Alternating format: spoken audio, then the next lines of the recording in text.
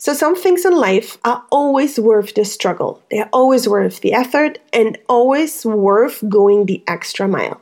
And I'm asking you, what things are those for you? Because those are the things that will keep you grounded. Again, pleasure combined with responsibility. You can feel pleasure and remain level-headed at the same time. Your New Year's resolution will, however, never come to be if they are rooted in a feeling of have to and obligation. Because the moment you feel obligation, it means you can't keep up the motivation because you've already outgrown the results it promises. It's near to impossible to stay motivated for things that have little to no emotional value to you. You have immense capacity to endure hard stuff. If you truly believe that the result, the progress you will make, will let you grow. Salut mon ami, I'm Nick Schultesig, the founder of A Home Worth Having, where I design, coach, and consult successful high performers who lost their zest and passion to make a significant change in their life. I'll show you how to walk away from guilt and regret towards deliberately designing memories filled with intention and curiosity.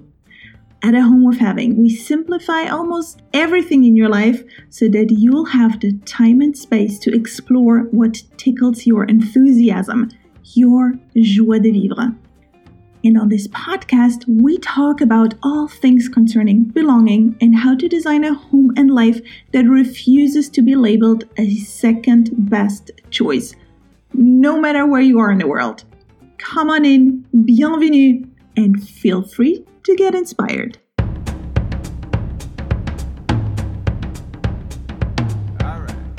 The days between the years.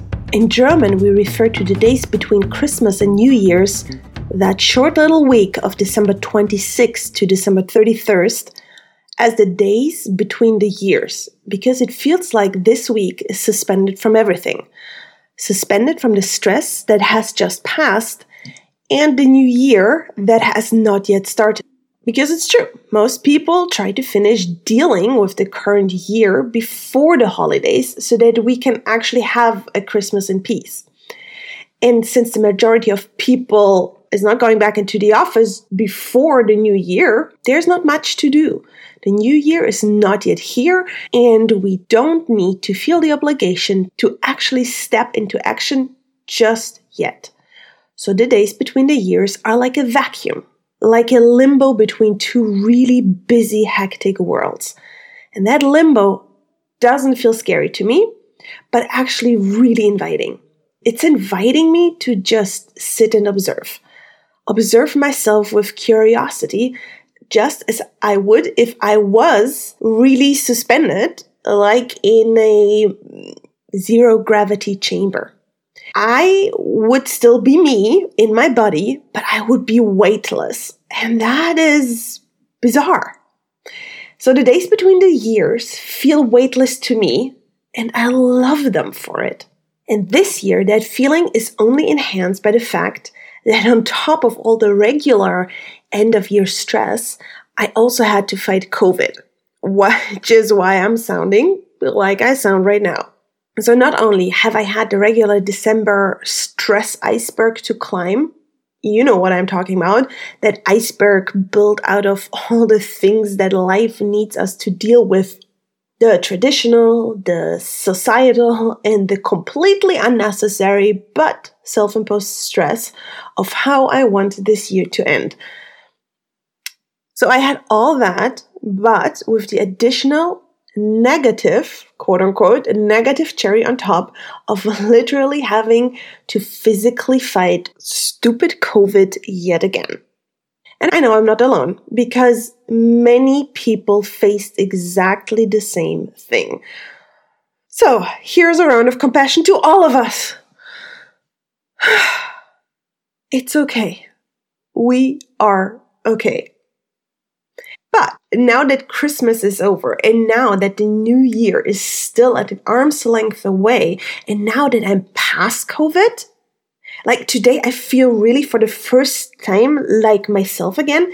And now that my body is coming back to its senses, and feels more able, my mind is doing the same. My mind is normalizing and coming to its sense of control. And with this feeling of control, I'm also waking up to the ability to envision things that are out there that I don't have yet, but that I long for. Things I can see a path to, and I know that I can get to them. In short, I feel hope. I can access my imagination and with it my inspiration, which leads me to feeling motivated and wanting to do things. So my mind is looking for pathways to get there. I'm looking for goals to achieve and goals that will feel great, because it feels great to be in charge. And I'm making all these plans for the new year entirely embracing the excitement that comes with it. And with excitement also comes the ability to give up that oh so cherished control again. Isn't that funny? As soon as I'm coming to my senses, meaning coming to feel capable and in control, I'm looking for ways on how I would be comfortable to give that very control up again. Wow. And again, I know I'm not alone. And if you feel the same, then we are not alone. Because during the month of December, I started a poll on LinkedIn asking what people are looking for in a new year in 2023. What I asked exactly was, if you had only two choices, which one would you choose? A, more stability for the next year, or B, more excitement and adventure for the next year. And I posted this poll once on my regular profile and then once inside a group that is for personal development and mental well-being. And the results were surprisingly, in both cases, 60-40. On my feed, 60% of the people were ready for more excitement and 40% still want more stability. In the personal development and mental health group, it was the other way around. 60% wanted stability versus 40% wanting more excitement. I was prepared for stability to be the dominant response in that group. But still, 60-40, that is not that much of a gap. Even inside a group that is all about creating more stability, the ratio is just barely 10% difference, 60-40. So I feel like the tides are turning, friends. I'm pretty confident that we are on the edge of flipping from coping to savoring, and it's about time. The world is ready to flip from reacting to stress to starting to take action and create new things and seek excitement again. So here's the thing. I'm seeing a pattern. As I'm having this kind of conversation with more and more people, I realize that we all tend to visualize and categorize the events in our life on a measurement scale. In our heads, we have this, let's call it a thermometer. And the intensity of our experience is being given a temperature. If it's overwhelming, the temperature is negative, and we only act to survive, and we're desperately trying to not freeze to death. Then there's everything that is pretty much average, that, we can manage, we deal with it, and don't experience as too intense, and that is the normal, the average comfort zone. Let's call that sweater weather, with sweater temperature, so to say. Not yet really sunny, but not yet really cold, like a gray cloudy day. We can deal with gray cloudy days. And then there are those experiences that are high peak, high intensity, but exciting. Moments that feel like summer and ease and allow us to let our guard down. And those are the few summer experiences that we all think are way too short. Not enough, way too few in our life. So many feel like life, especially in the last 3 years, was mostly freezing. And all we could think of was, how do we survive? all we did most of the time was try to find ways to just be okay, not die, just be okay. Just get out of the cold, get out of the wind, get out of the exposure, and be safe somewhere with a cozy sweater on. And only then, if we were mostly cozy, then do we have the capacity to, I literally heard the sentence, waste the thought on summer. How can we waste the thought on summer? It's never wasted.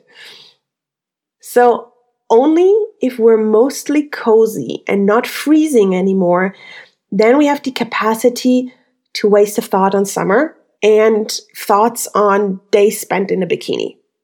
Am I right or am I right? For the past 3 years, the majority of people felt like we were on the negative side of the thermometer, and we need to drag all of our lives in their entity first into a neutral, cozy sweater zone before we can even dream of having peak, fun, light, easy summer moments. But what if that's not the only way? What if that is the exhausting way to do it, and there is another way to just generally have a better feeling, warmer feeling life? What if you don't need to have all of your life dragged out of the freezing before you can even start thinking about having summer moments? Actually, this whole metaphor of bodies in cold, cozy, or hot places is just not serving us, because we can't imagine splitting our body and have it be in 3 different spaces at the same time. So this kind of thinking and this kind of visualizing life makes it impossible for us to come up with new ideas or with alternative scenarios of how to think better about and then therefore feel better about our lives. So we need a new picture to visualize what life is like. For the past few years, I've been diving really deep into psychology, and in particular, positive psychology. And in case you don't know what that is, let me give you the short intro. Instead of focusing on what is bad and broken and needs healing, which is regular psychology, focusing on pathologies, positive psychology instead asks, how can we make what is already good really great? Because we all have the same amount of time, 24 hours a day, 7 days a week, 52 weeks per year, etc., etc. The more time we spend feeling great, the more the goodness in our lives, that greatness, helps us to suffocate the negativity. We're literally taking the air away that negativity needs in order to breathe. It's taking the oxygen away that the fire needs in order to burn. Or to say it in the thermometer example, the more time we spend in summer, the less we mind the occasional winter days. Makes sense, right?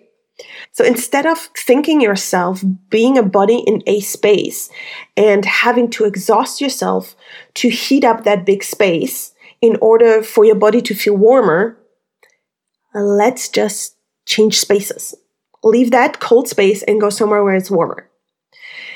Change space, rooms, countries, climate, whatever picture works for you. Spend more time somewhere where it's already warm. Okay, so I still need to work on my words and how to explain this, but for now, this is the picture I want you to have. Stop exhausting yourself trying to warm up the space that you've always been in with your own body heat. It's just too much work. Change the space. Go into a space that is already warmer. So here's my question to you. Where is your life already good? How could you easily take it from good to great? The idea is to spend more time in your happy place and make happy moments last longer. And yeah, don't roll your eyes at me when I say this, because your happiness matters. It is scientifically proven that happiness offers a myriad of rewards, not just for the happy person themselves, but for their family, their workplace, their community, their nation, their society, because happiness is in fact contagious.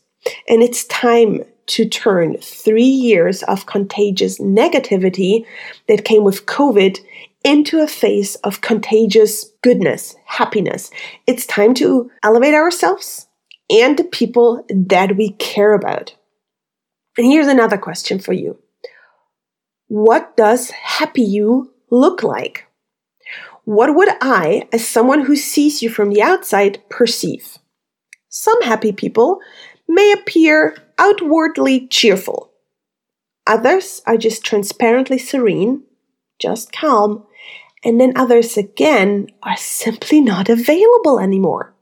Their happiness looks like being busy and not being available for other people anymore. So tell me, friend, which of the three are you when you are happy? Are you cheerful? Are you calm? Or are you busy? Maybe you're all three of them. Because to be happy is a verb. When you look forward to the next year, to 2023, think about all the activities that get you to that state of happiness that you like the best. Because we need to step away from the phrase of pursuit of happiness, as if happiness was something that you can chase or that you have to discover. There is no one happiness for all that is hidden somewhere. But there is happiness in all of us.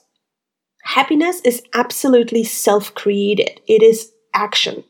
So it's not the question of which experience make you happy, but which experience do you make time for to make yourself happy. There's a difference, right? And one more thing. After these last few years, it's okay to not know which activities do that, achieve that for you. Because chances are high that what used to make you happy does not have the same kick to it anymore. It is okay to not know. Because you are a different person now than you used to be. So all you actually really need to know is, do you have the bandwidth to explore? If you can't think that far, if you say like, whoa, what? I'm dealing with so much. No, then ask yourself what kind of support you need in order to create more stability. And if you do have the bandwidth, what do you need in order to really have the time and space to explore? Because it's one thing to talk about it and it's another to make it happen. Do you need to simplify your life? And do you need an accountability buddy? Or a guide, a support person to guide you through a process of change and making space? It's okay to not feel that same kind of joy as you used to, or needing joy and happiness to express themselves differently to you. And it's really easy to feel like it's your fault, to ask yourself, what is wrong with me that I don't get excited about this anymore? It used to bring me happiness and now it doesn't anymore.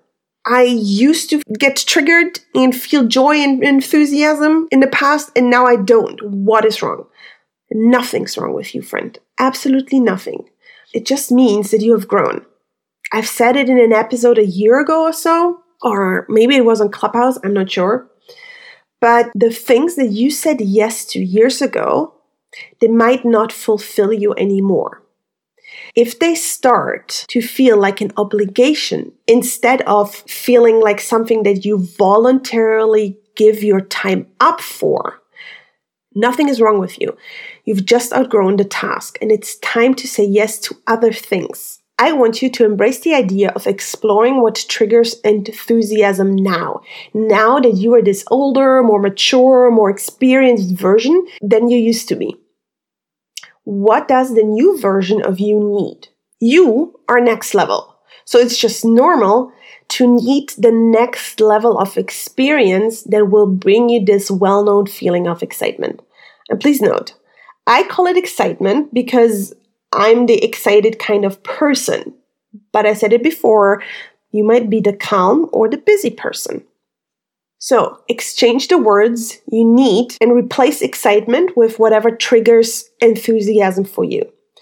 So when you look now that we're in this limbo state between the years, and you look towards the new year, consider which activities, which actions or causes fill you with pleasure when you think of having to take the responsibility to step up and make things happen for yourself. Because I know that the idea of pleasure, being a person that seeks pleasure, fills some people with dread. And if you connect pleasure with responsibility, then it's not something outrageous that you seek. It's more something that will keep you grounded. And maybe you have a list of resolutions and you look at those lists of resolutions for the next year and they also fill you with dread. You're like, it feels like an obligation rather than an opportunity. Then that resolution is doomed to fail. You don't even need to start it because you will just be disappointed because the end result of that resolution doesn't give you the emotional kick you need in order to stay motivated long time. So which area of life, which activity or cause comes with inner anticipation when you think about it? I personally like the thought of my happiness equals my responsibility. It puts the ball into my court. And as humans, we actually like to struggle. We like hurdles and challenges because they give us something to overcome. They give us something to measure our progress by. So some things in life are always worth the struggle. They are always worth the effort and always worth going the extra mile. And I'm asking you, what things are those for you? Because those are the things that will keep you grounded. Again, pleasure combined with responsibility. You can feel pleasure and remain level-headed at the same time. Your New Year's resolution will, however, never come to be if they are rooted in a feeling of have to and obligation. Because the moment you feel obligation, it means you can't keep up the motivation because you've already outgrown the task and the results it promises. It's near to impossible to stay motivated for things that have little to no emotional value to you. You have immense capacity to endure hard stuff. Do the hard things. If you truly believe that the result, the progress you will make, will let you grow. And if it's a growth that you value, that lies within your own integrity. So I'm coming to my senses in these days between the years. I can feel hope rising inside of me. And I think you have it too. You also have the capacity. I believe you can be your own explorer, your own Indiana Jones of your own joy in 2023. The question is, do you believe it too? And what do you need to make it happen? And with this, I'm wishing you a wonderful transition from one year into the other. And I hope I hear you soon. Au revoir, c'est Nicole. Alright, chérie, before we wrap this up, if today's episode resonated with you, if you found value in it, please consider sharing it. One little click and you can send it to one person in your circle of friends that you feel they would profit from this. It makes all the difference to getting found by people just like you. And then, of course, a home worth having. It's all about creating belonging and the connections we crave and need with the people in our life so that we can live a rich, fulfilled, joyful, and really enthusiastic life. I hope to hear you soon again. Check out the other episodes that are already on your platform of preference. And à bientôt. Au revoir, c'est Nicole.